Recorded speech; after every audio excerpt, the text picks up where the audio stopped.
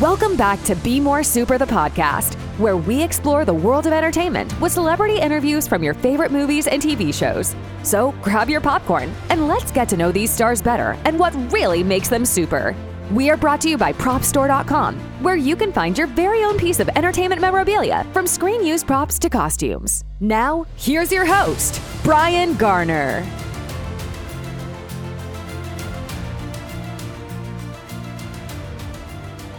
So on this week's episode of Be More Super, the podcast, we've got another treat. I'm so excited. My childhood wouldn't be the same without this guest from the Mighty Ducks and many other great projects. It's Matt Doherty. Matt, welcome to the show, sir. That's a great intro, Brian. I should hire you to just kind of follow me down the street. Because in America, it would be great because you just, you sound a little different than we do out here in Los Angeles. So, you know what? It would be great. Yeah. I did have a chance years ago on the possibility of moving to America, but it didn't work out, and I regret it because I've been to America quite a lot. And now they stuck you in this black box with this, like, it feels like you're in a volcanic version of the Avengers. It's great. It's yeah. Really, which Avenger would I be? I wouldn't be very good, to be fair. I wouldn't. I sleep all day and I'm awake all night. But going over, before we go over your amazing childhood in Hollywood and obviously what you've been doing recently, the last 2 years have been quite challenging, to say the least, with everything that's been going on. If it's not the pandemic, it's forest fires, and if it's not that, it's loads of other things. I mean, how have you kept positive and moving forwards over these past 2 years? Optimism. I think hope is born. I don't want to get all Tolkien-esque, but hope is born during dark times. I mean, if we didn't have dark times, we wouldn't have hope. So I love the way you said that, and I think to stay inspired, community. I believe, call me idealistic, I think, making some art kind of does help change the world. I believe I've been gifted with a tremendous ability to make people laugh over the years. I went through a phase where I was like, I wanted to be taken seriously as an artist, and I still do, but I realized, like, making people laugh is a tremendous service. And then also, like, the fingerprint identity of being a duck is, in a way, kind of overcoming all that. The reason why the movie stays so long is because it's about these basic principles that I think we lose, and then we go through trouble in life collectively, universally, and maybe we remember that we do fly together. I mean, I thought I was just coming on the show because I was going to throw my hat in to run from prime minister, but I guess. That is, you know what? Honestly, it is like a Monty Python sketch right now. Literally, Great. We don't know what's going on. Apparently, this time next week we'll have another prime minister. The country is going to pot. We're slowly turning into a third world country. Gas prices are. I don't know if it's like the same us. in the US. I mean, my gas prices and electricity has gone up 5 times. I'm paying five times more a month now for gas and electric. And the thing I'm more concerned about is the elderly and families with kids. These kids are innocent, but yet, we're struggling to heat our homes and put food on the table. It is shocking. There's got to be a U-turn eventually, like a reset button. But yeah, you couldn't make it up. 45 days, I think she was in her position as prime minister, and now she's gone. So fingers crossed. I've kept things in my fridge longer than that. It's and I think that also is the idea that change happens incrementally, and then and then it happens big. I believe that you starting this thing and letting people's voices be heard, and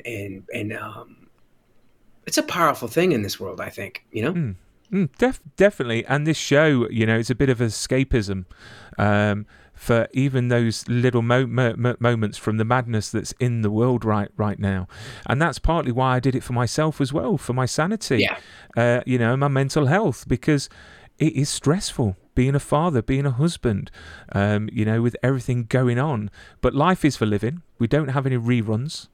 We've got to be thankful for what we've got. And keep going forwards. So not only are we going to explore your early life in your career, but I'm excited to discuss your journey in life after the Mighty Ducks, just like a butterfly from a cocoon. So what pushed you? It'd be like Proust. We'll look at our whole.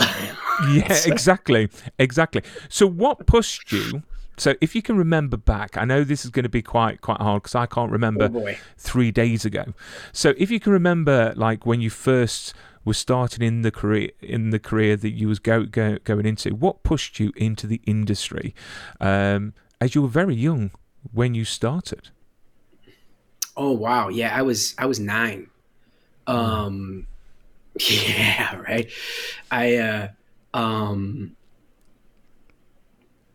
I played Sherlock Holmes. Awesome. which is really, really funny, right? And I did like what I thought was an LP dialect, right? And I borrowed my dad's coat, and it was, and I wanted to be taken seriously so bad. This is so funny. I can't believe I'm telling you this. As an actor, it was like a 2nd grade play or something, and it was Hound of the Baskervilles. And I was playing Sherlock Holmes, and I only did it because I saw my brothers do it. I saw my brother do a play, and I think I kind of secretly, being the youngest, was like, well, I can do that, like if I'm really honest. And I got into this play, and I thought I was going to be this serious detective. And it was like this after school thing, right? It was like 20 minutes long or whatever. Who knows if I'm remembering it correctly, but we remember what we remember. And I was going to be really serious, but then I kept tripping over my coat again because it was so large, and I kept like falling and kind of making an ass of myself in a way, like accidentally, but I wanted to be so serious, and everybody started laughing. And I think that kind of was like, oh, this is cool. This is fun. And then I just saw an ad in the paper. I did. No one else did in my family, what kind of 9-year-old sits and reads the paper? And I think I only did it because Michael J. Fox did it on TV. And I was like, okay, I saw Michael J. Fox do this, and he was one of my heroes and still is. And like I read the paper, and there was an article for like redheads. And so before I had some gray hair and stuff, I was all red, and I had freckles. And so that was the big thing. And like, they have that all American look. I didn't know that. And so I went down, and they were like, they need redheads for this audition in Chicago. And I just looked at this article and was like, I'll go. And I told my mom, and she just looked at me like, you want to go to this thing? I was like, yeah, it's an audition. Where does that come from? I don't know. And then I went, and I think the only reason we went to it is because my mom and her best friend wanted to go to the mall, like in town, like kind of like the high street of Chicago. You guys call it the high street, right? So This was like, we're going down here, and we're going to go down, and it was like going to be Christmas time and stuff. So like, you go look at the lights, and I think that's literally why my mom agreed to it, so she can go shopping. And then I ended up like going all the way through, and I ended up meeting the great Gary Marshall. Gary and Penny Marshall were, he started Happy Days. He was in a bunch of movies, writing and directing. He was actually in Big, right? Which is a great movie, a legend, him and his sister Penny. And it was his movie Overboard. And I didn't get the part, but he told me to get an agent, kid. And so I looked in the phone book, and my mom and I, she had heard the same thing, and we looked in the phone book, and then I booked my first commercial, and it was crazy. Just circumstance. I had a manager for a long time who said that the industry kind of chose me. And I think that's kind of true. Like the way things just started opening up and just were like that way. And I think the timing was perfect, but I couldn't have predicted any of it, I mean, back when movies were magical and the world wasn't drowning in content like it is now, we had one team that literally the world was behind. We quacked, we flapped our arms and yelled at the screen, and that was the Mighty Ducks. I mean, it's just, and an astonishing franchise that literally has tested time, is loved by many parents around the world, and it's just got so many great values, so many things that about that movie that everyone can relate to. So that audition process for that movie, I mean, obviously I'm asking a lot now, can you remember? I mean, what was it like to, audition for a Disney film? And did it feel like hard work, working on the Mighty Ducks? Oh God, no. That's a great question. I love the way you centered on the values and all of it. I mean, like, again, none of us knew what we were doing. We didn't know we were making a trilogy, something that they would make a franchise of a hockey team, reinvent a sport, then make it inspire like a generation of people to play the sport, and then come back around and have a TV show. I mean, we didn't know any of that. I didn't. I don't even think if we had Jordan Kerner, the original producer, who was a dear colleague and mentor, and I think if you even asked him, it would be the same thing. That all I know is the movie got greenlit in record time, which was really, really funny. And that the early version of the movie was much darker, which is really funny. And then they found this beautiful mix where, like you said, it appeals to the parents and it appeals to the kids. And so they kind of like invented that magic spot where, all I know is I needed to get to Minneapolis, Minnesota, which is in the Midwest. So for you UK people, it's kind of in the middle here. And it's really cold. And I'm from Chicago, and it was like we had to get up there. And I remember being like, my mom was teaching school. My dad was stuck at a job that he was about to lose, ironically enough. So he was caught in the great layoff in the 90s. So I ended up having this career-changing life experience, and it lined up with the same moment when my father lost his job. It was a weird time. And but we couldn't find somebody to take me to Minnesota, So my brother John hopped on a plane with me, and he was I think he was working at the steel mills at the time, and we went up there, and I still remember it was a great trip. And then I actually originally auditioned for Fulton, which is really ridiculous because Brian, I'm 5'5" today, right? 5'5". So I was tiny then, right? I was like, I was this, and but somehow they gave me the sides for Haverman, and I made everybody laugh, and then I came home and I got the part, and I don't think, and then we were like, I guess I should have told them I actually did know how to play hockey because I lied, and then they kind of knew we were lying. So they had built this hockey camp for like 4 weeks. So the first thing we did was get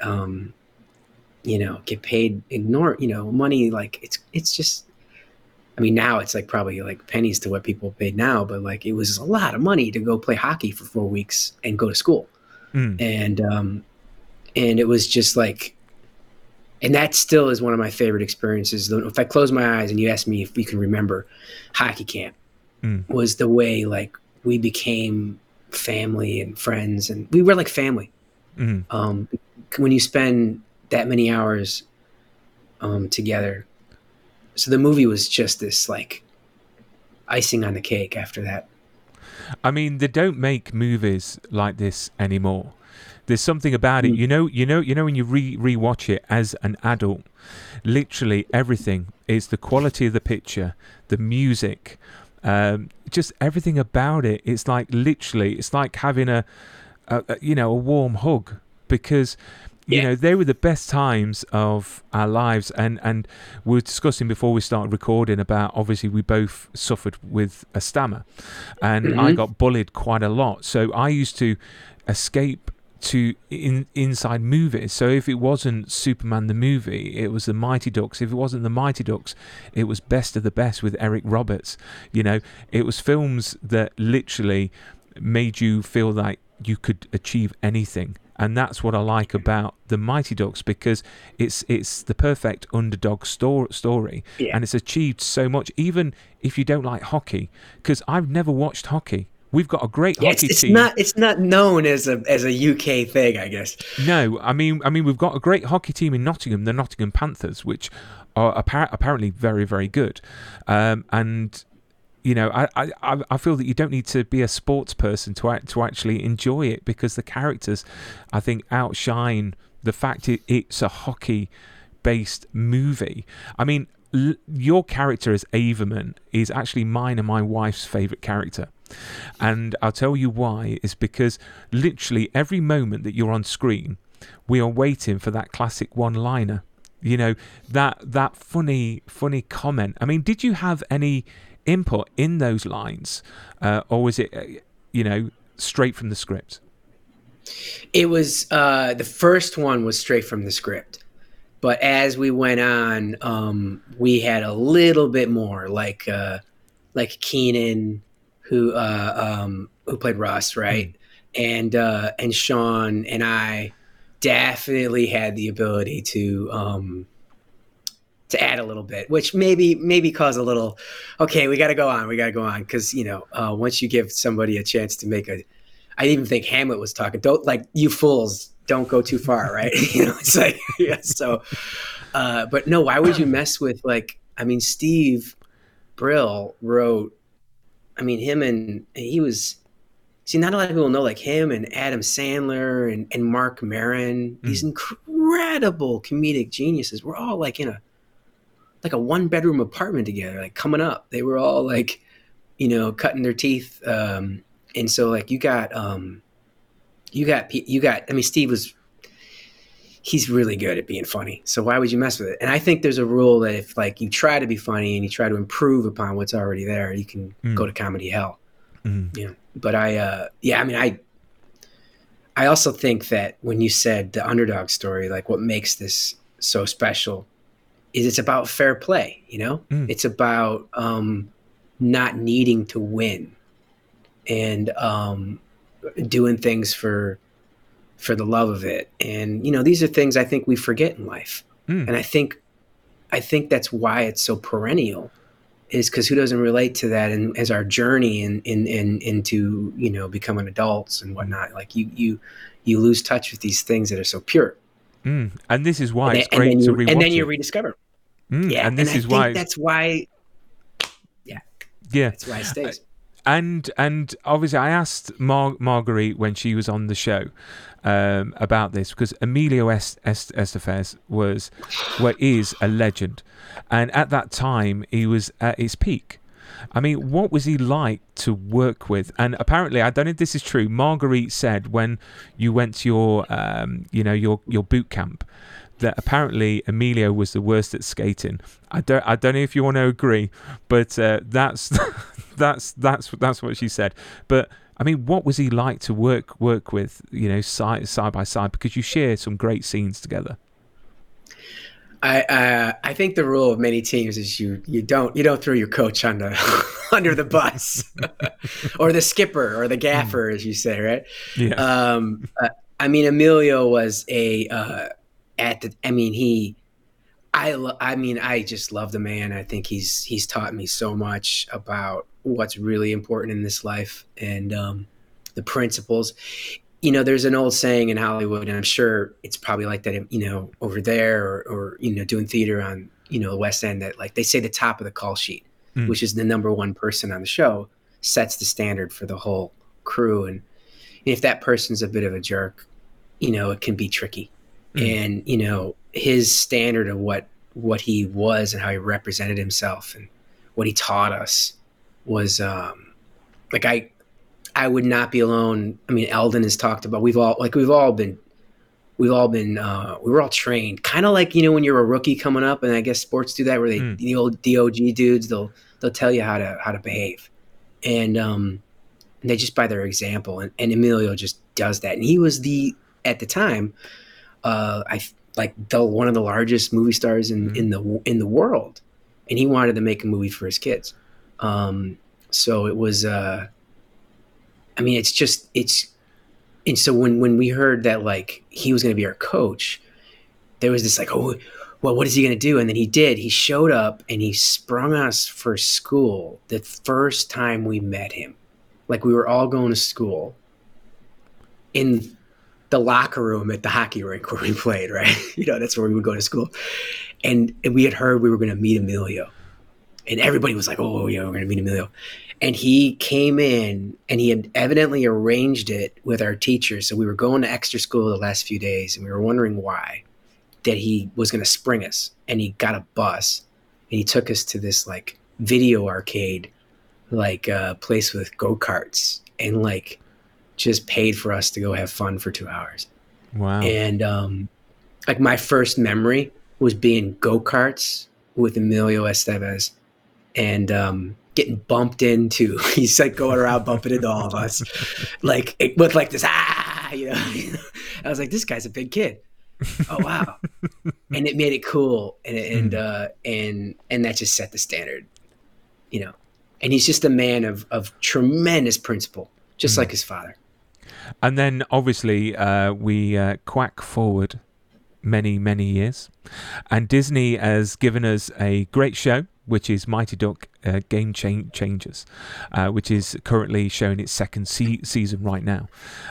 What was it like to get the OG gang back together to go back onto that show? During a pandemic. Yes, during a pandemic, definitely. Yeah, I don't know if we all trauma bonded because like we were stuck in hotel rooms for 14 days and you couldn't leave, right? Because when you enter another country, and we were coming from, America where we don't wash our hands, and we were going to Canada, and you literally didn't leave your hotel room. And then we had 5 days until we had to work. So we all did exactly like we did when we were 14, 15 years old, and hung out in Eldon's hotel room and just sat around together and talked. And I think the best part about that whole experience was like we were just spending time. Marguerite had her kid with her. And it was just this sense that here we are, like at that time it was 28 years later. It's 30 years later today, right? And they're like, this is like family. We're being reunited. It was so, when we met the kids and this is their story, Game Changers is about them. It's about this time, right? We've told our story. That was a powerful moment, like to go and sit down and realize you're like the Bombay. And like, I'm older than Emilio was when he did Ducks 1. And that blew my mind, right? And we all sat down for lunch. And I sat down with lunch with some of the second generation. And we just talked, and I let them talk, and they were so excited. And then we played hockey together, and it was just magic, man. It's just, you just talk about a magic experience. Did you give any of them any advice? Let me offer this up. I'll offer one more thing. So then I watched the assistant director. This is, I guess, what it means to be an adult. And we were trying to corral everybody together to shoot something. But there's a puck, and there's a game, and they're teenagers at best. And so they're all playing in the corner, and it's like, come on, we got to shoot. And they didn't want to go. And I suddenly saw what we must have done to the crew for 3 movies. I was like, oh yeah, it's really hard to corral kids when they're playing a game. And but it was actually so great to see that, because that's what it was about for them. And it must have been really nice to see Emilio again, many moons later, being on screen again, reminiscing about the good old days, which is fantastic. I mean, did you give any of the youngsters any words of wisdom, any advice? Because being a young actor, I can imagine it being quite difficult. I don't know if it's easier now to be a child actor compared to many moons ago. I made myself available. I think we all did. We were like, hey, if anything comes up, you can let us know. And I thought that was the best way to do that, because everybody has their own experience with all this stuff. And I can't imagine what it must be like to, be young, developing, and in this time of social media, right? and all the extra work when you're just this, teenager. But it looked like they were all handling. They had a real good sense of community. I just loved the fact that we got to, talk with Emilio about just how much our lives had changed and how much and we all had a similar experience. What he meant to us in our lives, the directions of how we led it, and how, like, in a weird way, we're just like the characters we played. We were changed by Bombay. And did you ever keep anything from those movies? Oh yeah. In your personal I collection? wish I would have been the thief, because I'm from, like, I didn't steal anything from Ducks 1, because I was just so, like, I was hanging my laundry up and going, I'm so lucky to be here, I was like, I don't want, but by Ducks 2 or 3, I'm like, stealing stuff, It's like, I have a jersey from, I have original Mighty Ducks 2 Ducks jersey that we wore at the end. I have my glasses. Wow. From Ducks 2 and 3, and I actually still play hockey, and I get made fun of because I have some gear that I still use. And gear's gotten lighter. And when I first went out there and played, I was still playing with a wooden stick, and they called me OG, and I had these old skates on. But, like, I finally upgraded a lot of my gear. But I literally was using some of my hockey gear from the movies. That is awesome. And those jerseys, because my plan is that when you guys come over, which we'll speak about later, I'm going to get myself a jersey and get you all to sign it. I cannot wait. I think that's a great idea. Oh, you know what? I just would get you all to sign everything. Pucks, sticks, you name it. I'll just theme the house. I'm sure the wife will be fine with that. I was gonna say, you might want to clear that with your wife, man. Yeah, she gets a bit emotional when it comes down, because I collect film props as well. So the sponsors of my show is called Prop Store, and they auction and deal with screen use props and costumes, and they go for a lot of money, like literally a lot of money, which is just fantastic. But you get to see some amazing pieces. So obviously, after the Mighty Ducks, how difficult is it for a working child actor to leave such a well-known franchise and continue working? Because, with a lot of child actors, I mean, I've had Joey Kramer on the show that was in Flight of the Navigator, and he's such a great guy as well to chat to, and he's had his demons, and he's persevered and battled those, which is great. And it's the same with Sean. It's so nice to see Sean Wise back to where he is now, and unfortunately with the press following his life over the years, it's quite nice to see that he's a lot better. So how difficult was it to leave such a great franchise because of the expectations of you as an actor, a child actor, to move on to other things? I mean, wow. Yeah, I mean, I will write a book one day about all of it. Yes. And because I have strong opinions on the subject. And also just an experience.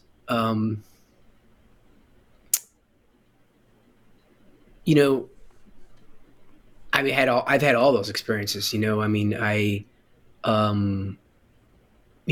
had my share of darkness and demons and things I've had to walk to. And for me, one of my saving graces during those years, because I think when you're young and you think this is real, you think this is even if you have a like to say like a good family or this, or you've been given certain tools or whatever, it's still just not real. It's an illusion. And I think that when you wake up and you're no longer cute, and you don't really have many life skills, it can be a chasm for a lot of us. And the union tries to help with young performers as they reach a certain age, and there's a lot of stigma around it. I always like to say that, like, I saw the evidence. I saw that people either ended up robbing Blockbusters or became directors and writers like Ron Howard. I said, well, Blockbusters are a video store that's out of business. So I think maybe I'll try to do this other thing. I've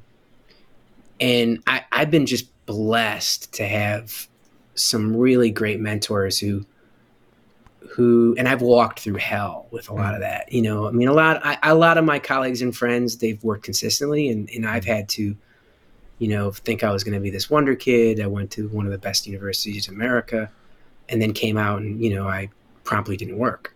And for many years, and then I worked just enough, and then it was this. And, I like to say that I have a very unique experience on life, because I was driven around in a limousine, and then I drove the limo. And I'm not talking about Game Changers. I'm actually talking about, real life. And so it's like, I was blessed to come from where I came from, which was, you just put your boots on and you do your thing. But it's an experience when you're young, and you realize you've been living in a kind of cocoon. Like, I think you said the word cocoon, and it was like, it can be a rude awakening for many of us. Yeah.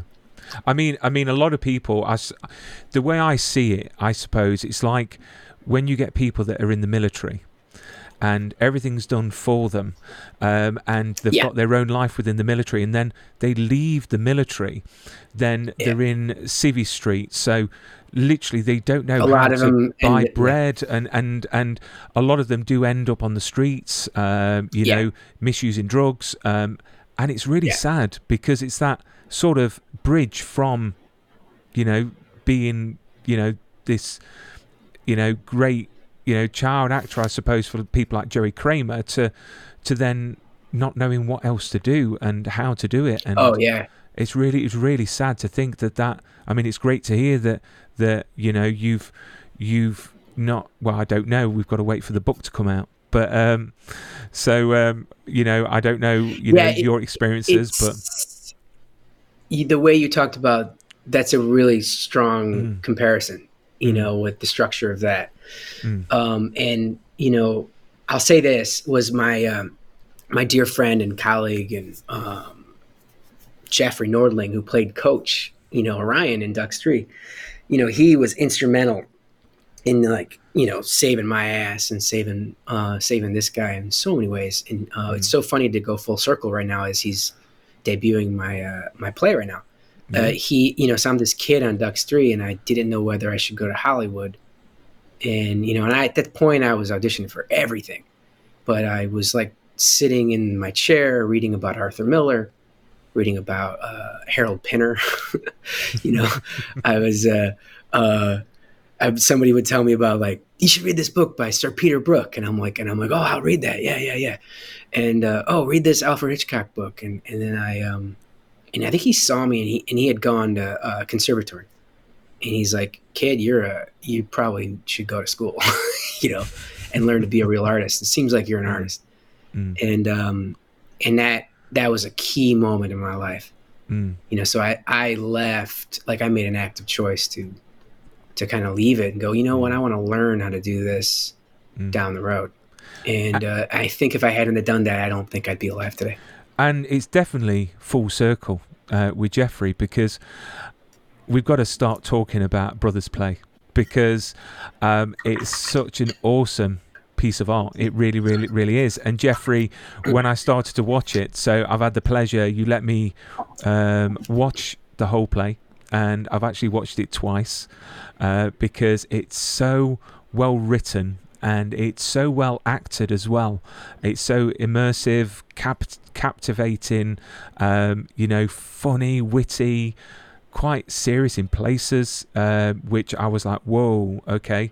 It took me on definitely a roller coaster journey, and it's just a stunning piece. So if you could talk about Brothers Play, what it is, and a bit about, what the journey of this play will be for the viewers. Well, thanks for that, Brian. Jeez, I remember that one when I'm feeling lost in the journey of putting it up. Uh, uh, they, it, wow.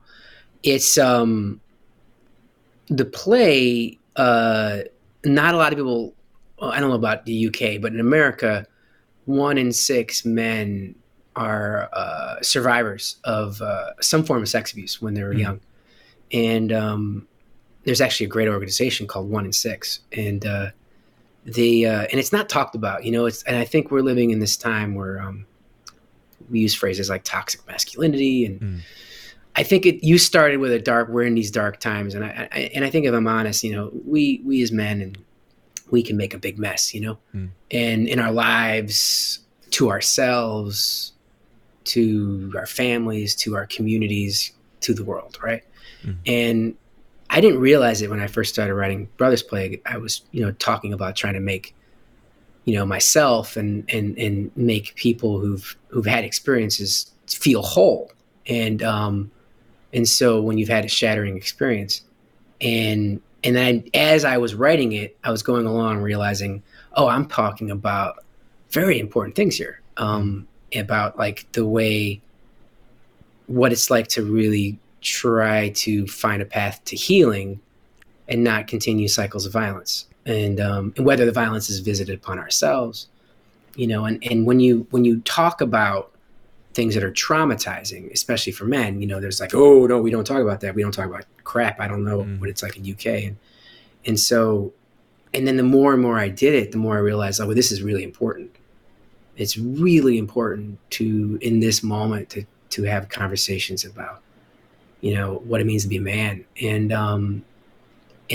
so I guess that all kind of started, and I knew intuitively that it had to be a rip-roaring, ruckusly ridiculous comedy, because I think what I didn't want to do was to do a piece that wasn't fun. And so, and also and let comedy be a way to soften the blow of what we're really talking about, which is, it is kind of, there's a comedy and there's a tragedy to the fact that in a single moment, lives can be shattered. And it's not the moment, it's the time that lives are interrupted, and what it takes to kind of steer back to the path.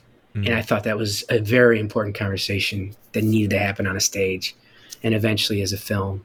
And what you watched was also, again, inspired when I was starting it out, and I put my own money into making that video happen, and of the reading. And I remember sending a picture of it to Emilio when I had my car full of gear. And he's like, dude, always bet on yourself. Because Emilio's a guy, who's decided to make his own films and make his point in life to make some work of worth. And I remember I sent him a photo. He's like, always bet on yourself, man. So Coach even inspired me with this one. Excellent. I mean, I've got to say the cast. I mean, how did you get around to casting? Because the cast of this is just fantastic. I mean, is this going to be going on tour, or is this going to be our hope is to grow? Yeah, I'm sorry I interrupted you. Go ahead.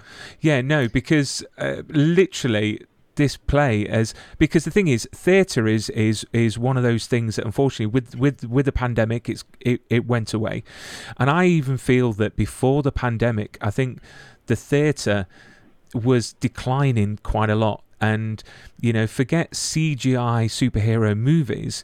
I think we need to go back to the basics of the art of word and performance on stage, because there's so much more heart and there's so much more feeling to it. And, I personally miss that, going to see plays and escaping for that time. So it's going to go on tour. Are you going to potentially maybe release that video? Would you do that in the future? Yeah. To think that you think that highly of it is great, because we shot it in a day, and then I tried to edit it together over a months with the help of some incredible people. I believe theater, we're starving for it, and it's always been live performance where we all gather in a space to hear a story is as intrinsic to being human as when we were in a cave. And I, it's a sacred thing to me. There's a sense of community to it, and it's so interwoven. Like Shakespeare plays always even mention it too, to the plague. So the plague hits the theater first, but we're also the first place to come back. And our hope is to do a small production here, and then let it grow. I've watched this play be done by. I thought I wrote it for like 3 South Side Chicago Irish people, and then I have my friends who are like New York and they're Puerto Rican, and they're like, dude, I don't think you realize you wrote a Puerto Rican play. And I'm like, really? He's like, can we work on it? And so what I love about it is I think it works for, I just wanted to inspire great actors to have a field day. Most artists want to do something that's a little scary. And I think we go to the theater to participate in that kind of like, is this going to work out? So my hope would be that it would have a life. I would love to see it in Ireland, in the UK. I mean, oh my God, are you kidding me? I would. I think it's a story because it's also about institutional justice. There's been stories about priest abuse where they talk about the journalism. Oh, hey, I'm a journalist. Look at me. I solved the problem. There's been the talk about the priest who did the problems and all this stuff. They won all these awards, but there haven't been enough pieces about the wrecked lives that are left in the wake, and the way, and we watch the effects of maturity being stunted. And I think that's a stage-worthy thing. I mean, and unfortunately, it's probably universal.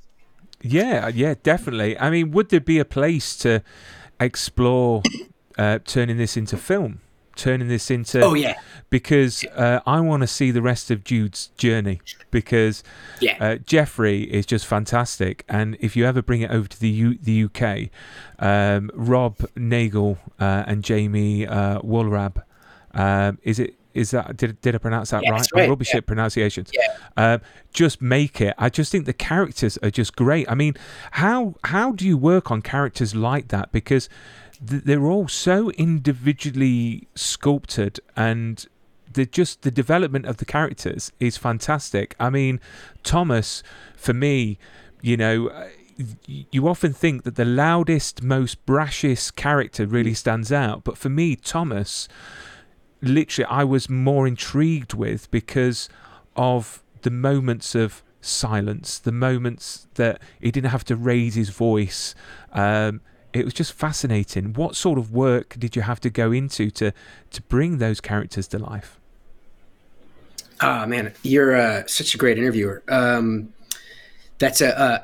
love that you spotted that, because it is, Thomas is the quiet amidst the storm. That this play has been able. It was read for the National Organization of Men Against Sexism, and it was so cool to hear these therapists and these psychological people in academia recognize that this is a play about, men who are, and somebody finding a way that's not violent. And so it's, so Thomas is quiet amid the storm as he's trying to find his voice. And I remember for me, when I was developing it, it was about letting go of the victimhood, letting go of like the power of going from weak to strong. Like that felt like the strongest, what it's like to feel like you're the weakest and end up feeling in a way the strongest. And, but the development of the characters was, there's one of my favorite plays is by David Rabe called Hurly Burly. And I remember reading one time that he, and it's a lot about a lot of broken men, and they're all parts of the same whole. And that's what I realized I was writing, was that these were 3 parts. They were like a trinity. I'm still like got the the trinity thing, right? Like they're 3 parts of the same whole. And that, they're, when people who've experienced trauma, they can want to be ultra, like protective, like go and join the SAS and, need to fight everything. And then they can go to, they want to sexualize everything, or they feel like they're a victim and they just want to hide. And to me, those are the three parts that need to come whole. So I always imagined that they're all kind of like, and then when I wrote it, I realized that it's called Brothers Play because it's about, I think, the brotherhood of all of us in a way. I guess that's what I was wanting to write about. Yeah.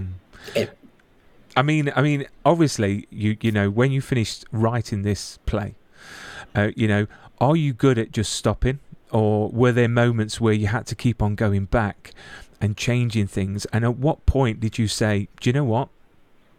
It's done. It's perfect. Damn, Brian, you're bringing out the big guns, man. This one's felt like a Swiss watch because it's so much about the chaos of and the comedy of denial and the way we render unimportant things so important, and then the quiet underneath it starts to bubble up. And that's what it's like when you've been fractured, right? That it was like a Swiss watch. So I didn't want it. Like once you started pulling on one thread, it was so delicate. So this play was unlike many other things I wrote, which is I tweaked it, but only to make sure that Thomas's journey became clearer and clearer and clearer. So and that also just related to me and my personal journey, even though this is obviously a work of fiction, but it was my own personal journey in my own life of, like, as I grew, so did Thomas's journey grew. And it was like, so that to me, and I think now you almost got to leave a wet edge. I used to paint houses back in the, like, my journeyman days when I was like in my 30s and 20s. And I remembered you keep a wet edge when you painted. And so there's certain things you got to leave for the actors when they're up on their feet. And so lastly, on this piece on Brothers Play, when it goes on tour, is it going to be set up like it is in the video?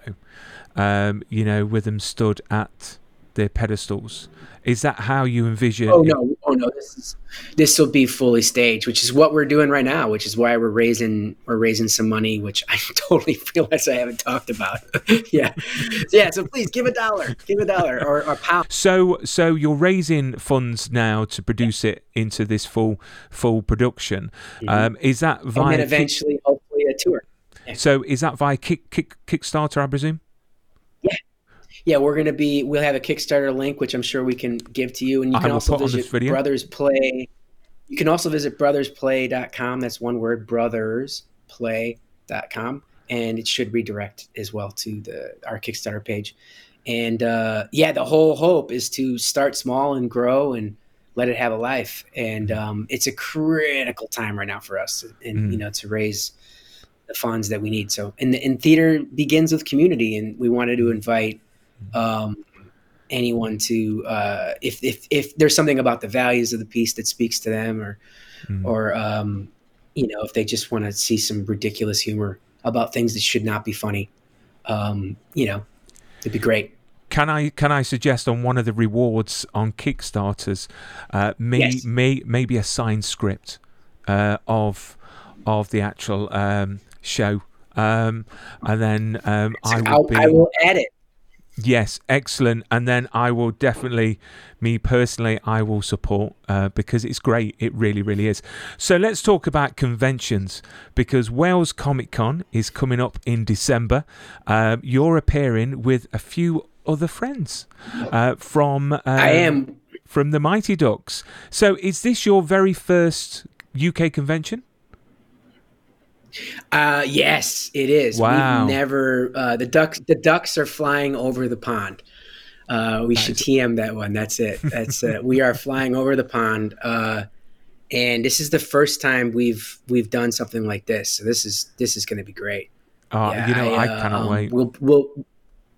We'll be together, and every time I go to a con and meet, I don't even think like, yeah, sure, Ducks fans, but like they're like they're just ducks, you know. It's like people are like, I grew up with this movie, and I'm like, so did I. You know, I always find every time I meet people who love this movie, and the stories are so similar, and that makes me feel so good in this world. You know, like you're like, oh wow, this is a real thing here. And have you been to a convention before? Oh yeah. Well, I've even been to one of those horror ones. Yeah. I mean, as a guest, have you actually been at conventions before as a guest? Oh, have I been as a guest? I went one time to support a friend, and I've gone to like card and sports conventions because I'm a collector of that stuff, and it's very eerily similar. So, yeah. No, I think I've gone once to support a friend, but it's so many people. It's like, oh, that's a lot of people. And do you know what? It's really weird now, post-pandemic. You know, I remember going to the first convention after obviously everything with COVID, and it was the oddest experience because literally we've been used to what we're doing now. So then standing in front of an actual person, you don't realize how nervous you get now. And me, I was like, oh, you know, I'm not used to talking to another human being. So I'm looking forward to that. So have you been practicing your autograph? Because I'm sure that you're going to be very, very busy. I mean, that would be awful if I sit around practicing my autograph. That would feel so vain. I guess there is a little terror. You're like, am I going to mess this up? I always look at it like the thing that's the most important moment there is to just say hello and I would not be here today enjoying being able to do the creative things I do in my life were it not for the longevity of this franchise. And it's directly responsible for the time I've been able to devote to get good at writing. So I look at like, anything I can do to honor this that has changed my life so dramatically is a no-brainer. Well, we can't wait. So beginning of December, Wales Comic Con. You can visit the website, which is walescomiccon.com. Get your tickets, get there, go and see the Mighty Ducks, and go and see Matt. One of my last questions before we bid farewell, and it's from one of Marguerite's projects, which is Wet Hot American Summer. There was a line in that film which I love, which is, if your life was a movie, what title would it be?